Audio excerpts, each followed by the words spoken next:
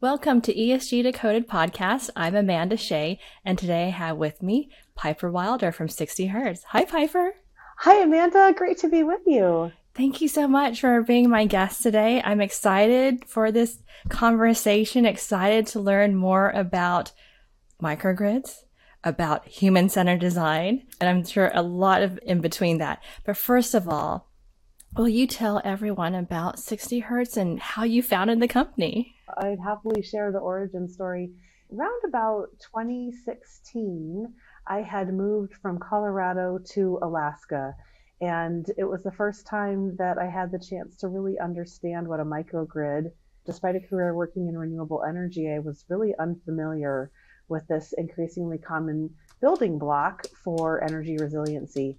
In the Alaskan case, microgrids have been powering remote indigenous Alaska Native communities for more than 50 years. And so the reason for this is because of the Rural Electrification Act of the 1920s, when we knew that we would bring power to rural parts of the United States and including our territories. So Alaska has 200 indigenous communities that cannot be reached other than by plane or boat. There isn't road infrastructure, transmission lines for electricity. And so each of these communities needed a microgrid, and it was far before it was a sexy term for resiliency, but effectively was a little mini power system predominantly powered by diesel generators, which is still largely the case today. However, Alaska has invested, I think, more per capita than any other state in the country in renewable energy, and it's in large part to decrease the cost of power in our remote communities. So fast forward, by the time I was in Alaska, a real newbie to the state, this idea of how microgrids were being operated was really in discussion in the boardrooms and conferences that I was attending, because the question was, how can we help people on the front lines of rural electrification ensure that a diesel generator remains operational, ensure that new battery assets, ensure that wind and solar were achieving their full useful life, particularly in a place that didn't have a lot of trained personnel or where reaching the site might take an expensive plane flight or a long travel day. So I ended up starting 60 Hertz Energy as a computerized maintenance management system company, a CMMS. Though at the time I didn't even know what a CMMS was, and I just thought, we need a maintenance app. We need something simple for people in low bandwidth to be successful documenting their maintenance work and following instructions. Fast forward to today, we are now active all across Alaska as well as the Canadian Arctic, and half of our user base are also in sub-Saharan Africa, Nigeria, Sierra Leone, coming to Benin.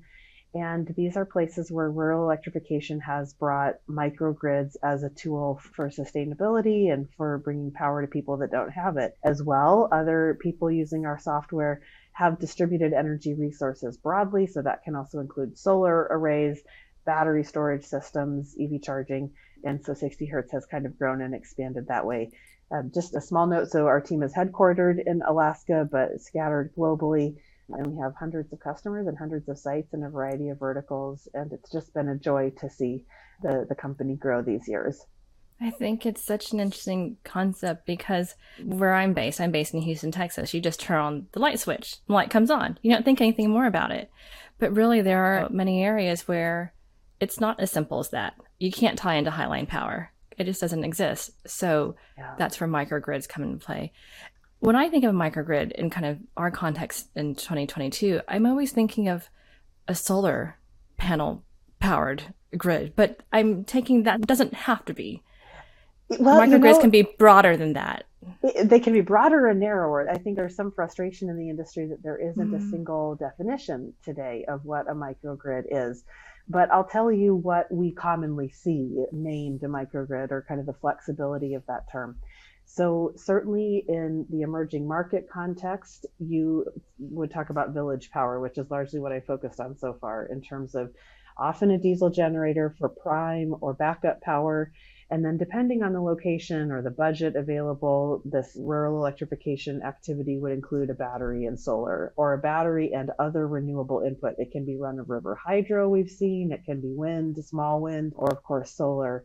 In sub-Saharan Africa, it's a lot of solar battery systems with no diesel at all.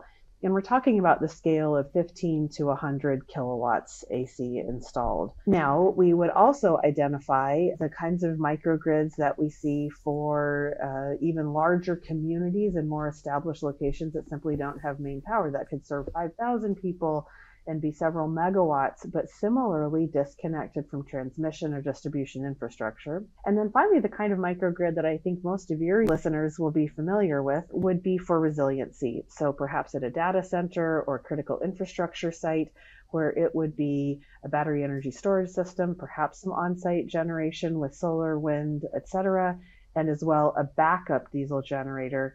And again, we're talking about a scale of 100 to 500 up to a megawatt of power that again would be purely for a resiliency purpose, though there would be grid power available at the site as well.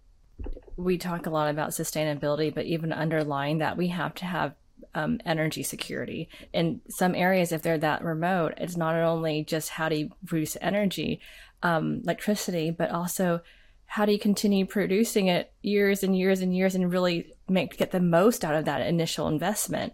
I'm thinking that's where 60 Hertz Energy comes into play. Well, that's it. And I think for all of my own work in the sustainability sector, just like you, over the years, we have all been quite focused on how do we finance projects? How do we engineer them? What's the optimal hardware to be incorporated? We're really all at the first 100 days of a project. And yet these are assets that will function for 10 to 15 to 25 and 30 years, depending on if it's an inverter or solar panel, et cetera. And so thank you for the segue to let me step on my soapbox, because this is really what we care most about, is helping to remind folks that the ribbon cutting is simply day one of any asset that we install, and that much more attention needs to be invested in how we look after the asset, how we service it, the personnel that are responsible for this infrastructure, and how warranties work. All of this is the fruit, the meat of a true operations and maintenance strategy, O&M. And yet, sadly, it's often an afterthought. People have 2 pages of a manual, if that, devoted to it. And we tend to simply replace things instead of repairing these assets, when really we could be getting a lot more economic efficiency out of ensuring that they remain optimized and functional for their full useful life. So that in fact is 60 Hertz mission, is to help assets of many different kinds achieve their full useful life, and that the people who maintain them can achieve their full potential. And that's really being more sustainable in the end. You know, the supply, the amount of energy, the amount of carbon, the amount of materials, the extraction to make anything and make it last as long as possible is the more sustainable way. Oh, thank you. I couldn't agree more. And in fact, our tagline is that maintenance is true sustainability. And maintenance is often overlooked. It's not very, it's never in the limelight. It's a little bit greasy and practical, but it is the essence of really sustainability. In our intro call, we talked about how you designed the apps to be human-centered. I want to understand more about that. Tell us more about human-centered design. Oh, well, it's a joy to think about this part of our product development and product history. But I'll start by saying a big epiphany for me and my co-founder, Tanya James, who is just a pleasure to work with on a day in and day out basis now in our 6th year. What was important to us is that people who are historically marginalized were included in these good long-term maintenance jobs of the future. I will note that statistically, maintenance personnel are often minorities, and they're often people that may not have had the same opportunities in life because of where they grew up or location as those of us in more urban places, at least in our business model and working in more rural places. And so the trend, the impulse, and we talk with developers frequently who just want to automate around the human, just get rid of those lousy, not reliable humans. And I can appreciate from an engineering standpoint why we do have automation and we do have SCADA and we have control technology that might create that impression that that's actually possible. If you talk with anyone who's actually had a fleet of assets deployed in the field for more than about 5 minutes, they'll start laughing as soon as you touch on this subject, because invariably vermin come and chew through conduit. Invariably something floods. Invariably something catches on fire. And if it hasn't yet, it will shortly. And that's really where a human has to be involved in troubleshooting and repairing and correcting and fixing that you simply can't do remotely.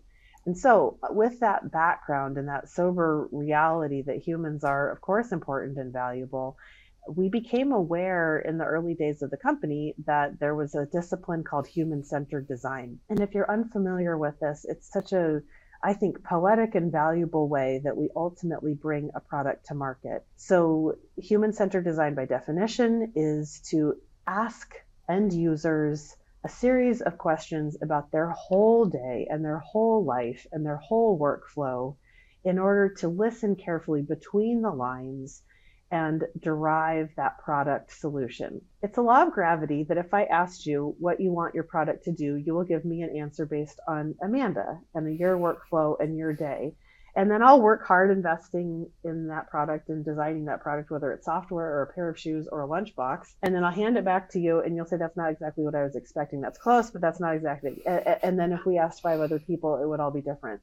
And so human-centered design attempts to see around corners and also to bring insight and creativity, and most importantly, empathy for our users in the products that we bring forward. So that's all kind of, again, poetic and high level. What does it really look like? In our case, we did not know how to conduct a human-centered design interview on our own.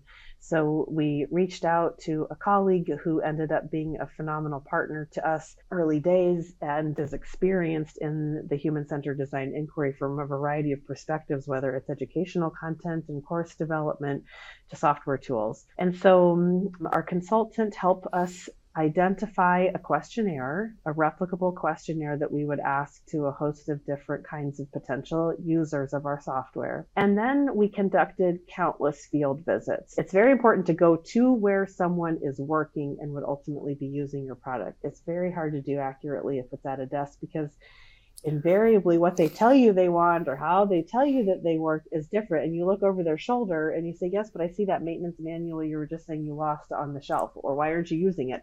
Or I see that, what's on your whiteboard over here. That's where the real meat and the juicy stuff comes out. So one of my favorite stories about this human-centered design work was that naturally we were starting in a fairly challenging environment and also user base because it was remote Alaska, the remote Arctic. So getting to our users in these indigenous Alaska Native American villages was really hard. But nonetheless, we chartered planes, we flew above the Arctic Circle. It was at a point in my life that I had just had our first child, and so I was nursing, and my little baby came with us in the airplane as we would travel to these remote locations and sit with the operators and spend time and ask questions and record the interviews, dutifully document some of the key learnings. And then all of that content comes back. And this is really the skill of a product manager and the skill of the product designer to listen, to hear questions from the interview and to distill what the user really wants to do. What does the user really want to accomplish in their day, and how is your product adding to that? What you hear is a much different question than saying, what do you want the product to do? It's what does the user really need to accomplish? What is the job to be done for that user? And, some of the questions I will never forget, we were interviewing a diesel mechanic who works for Caterpillar and the local office. And our consultant said, well, what's the best part of your day? And he said something like feeling good about the job well done. And then we said, well, what's the worst part of your day? What's the worst part of this job? And he said, well, I'm on the road 80% of the time and in small planes in very remote communities, and I have a family. And this big burly guy teared up, and it was just such a poignant moment for me in our product evolution, because if we told him asked what do you want to do, he'd say I need to document the maintenance that I'm doing. But what he really wanted was to have more time with his family. And so an important part of what we've ultimately brought forward will enable certain observations or preventative maintenance actions to be recorded at site, which will economize the time that this gentleman would need to spend on planes away from the family. That became an important side effect of what we wanted to ultimately create with our app. I love that. What a poignant example as well of how these principles are applied. You just get a better product. You just get a better product. Yep. And that's really bringing value to the market. Yep. Wonderful. Well, Piper, thank you so much for being my guest today. We will obviously link up 60 Hertz Energy and our show notes. So if anyone wants to find out more information or connect, that will be the easiest way. But I really appreciate you and sharing everyone about microgrids and the 60 Hertz Energy story. Thank you, Amanda. It's a joy to be with you and really appreciate the chance to share our work with your listeners.